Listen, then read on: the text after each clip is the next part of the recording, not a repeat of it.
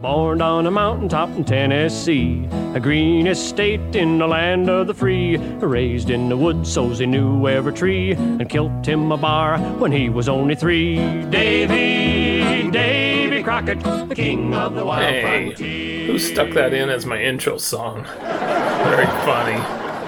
Wow, thanks for coming.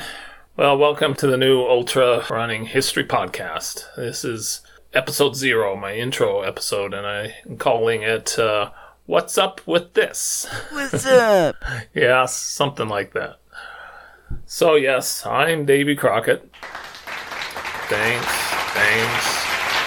Wow, we have a great crowd here today. Okay, let's first deal with the obvious questions. 1. Am I related to the original Davy Crockett? And I got this question just last week.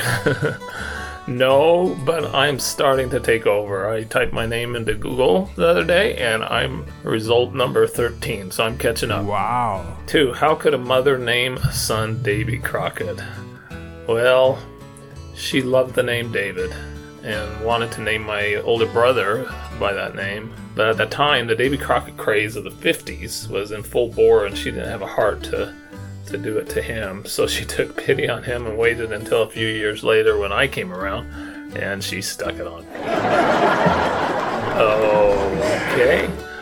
So I grew up being called Davy by my siblings and a few others. I also passed the name on to my oldest son. And when I started to run, I decided to embrace it and have used it in my running circles. 3. Did I get teased a lot while growing up with the name? Well, I remember in junior high, there were 2 girls who sat behind me, and they really let me have it every day in that class. But as the year went on, we became friends, and soon it just petered out, and I dealt with it. But that was probably the worst part of it. Number 4, what about your wife? Does she get teased too? Years ago at the grocery store, when you needed to show your ID to write checks and so forth, the clerks would see her last name and would ask, so, are you married to Davy Crockett? And that would annoy her, so she would answer, well, as a matter of fact, I am. 5. Do I own a coonskin hat? Yes, several, and for my first year of ultra running, I wore one of those hats during my races.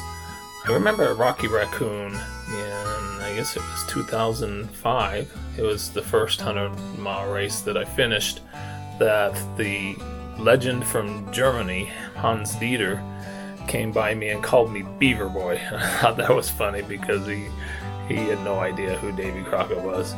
And while I was running around that day, others would call me Daniel Boone. And in fact, Dale Perry, who became a close friend, called me Daniel Boone that day, and he still calls me Daniel Boone whenever he sees me after all these years, 13 years. And those who know him know he's quite the wise guy. Daniel Boone was a man. No, Davy Crockett.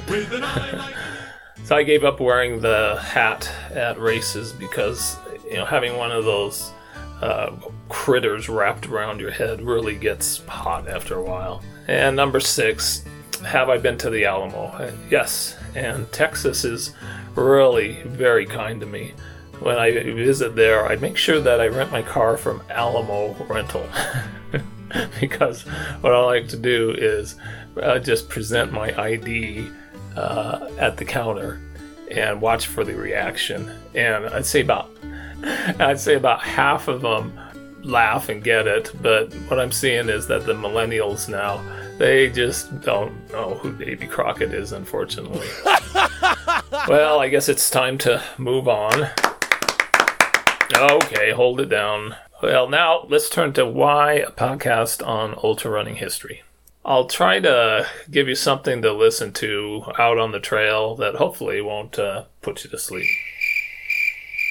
So I hope this podcast will be interesting. I plan to share many of the untold discoveries about ultra running history. So I'll continue to post the written articles, but a podcast will let me be a little more casual and share further interesting details.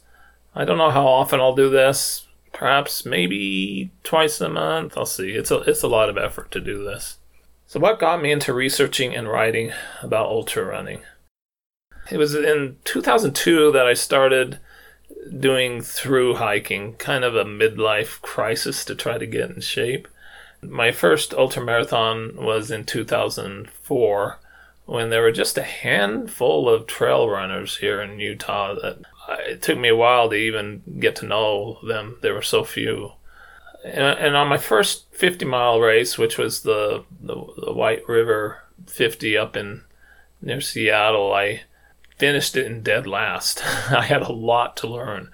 But eventually I learned how to finish 100-milers and now have finished 97 of them. I hope to get to 100 someday.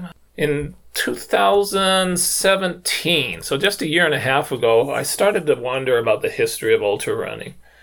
For years, I'd heard the story of Gordon Ainslie, running the Western States Trail Ride course in 1974, and I was in awe of him. It's an amazing story.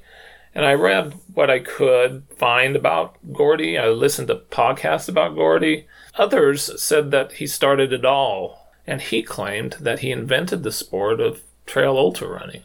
Others said he invented the entire sport of ultra running. Something seemed wrong. Certainly ultra running existed before the first Western States 100 in 1977, and I had no idea. So I was on a quest to learn. And it didn't take me very long to discover that the tale I'd heard about the start of ultra running was incomplete and an exaggeration. 100-milers existed before Western States, and so did trail ultra running.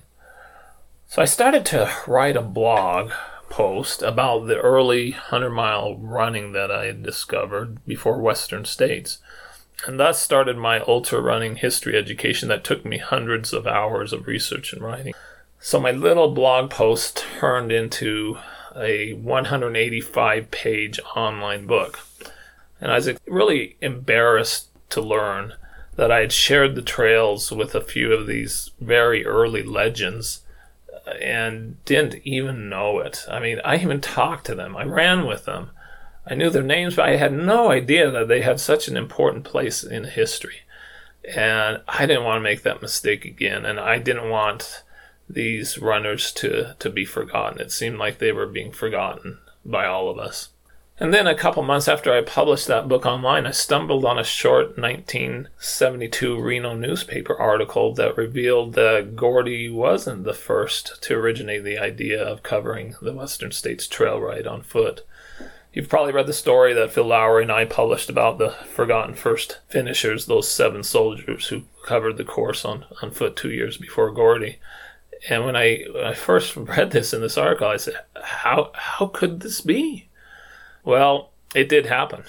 And all of that time, the facts had been left out over the years, and I was shocked and knew I was sitting on a bombshell discovery.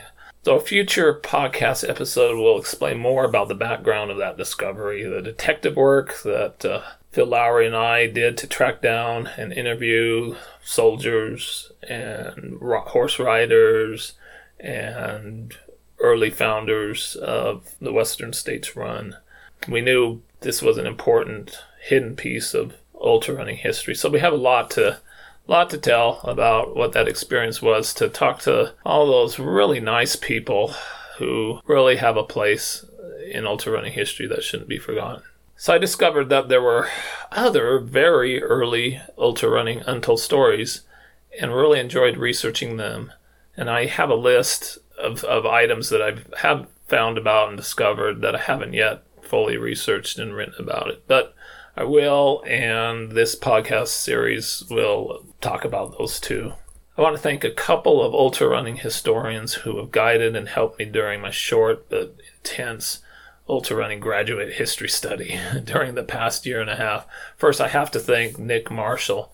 He was inducted in the Ultra Running Hall of Fame last year, and he significantly preserved the history of the sport from 1978 to 1984 in a massive effort he would do.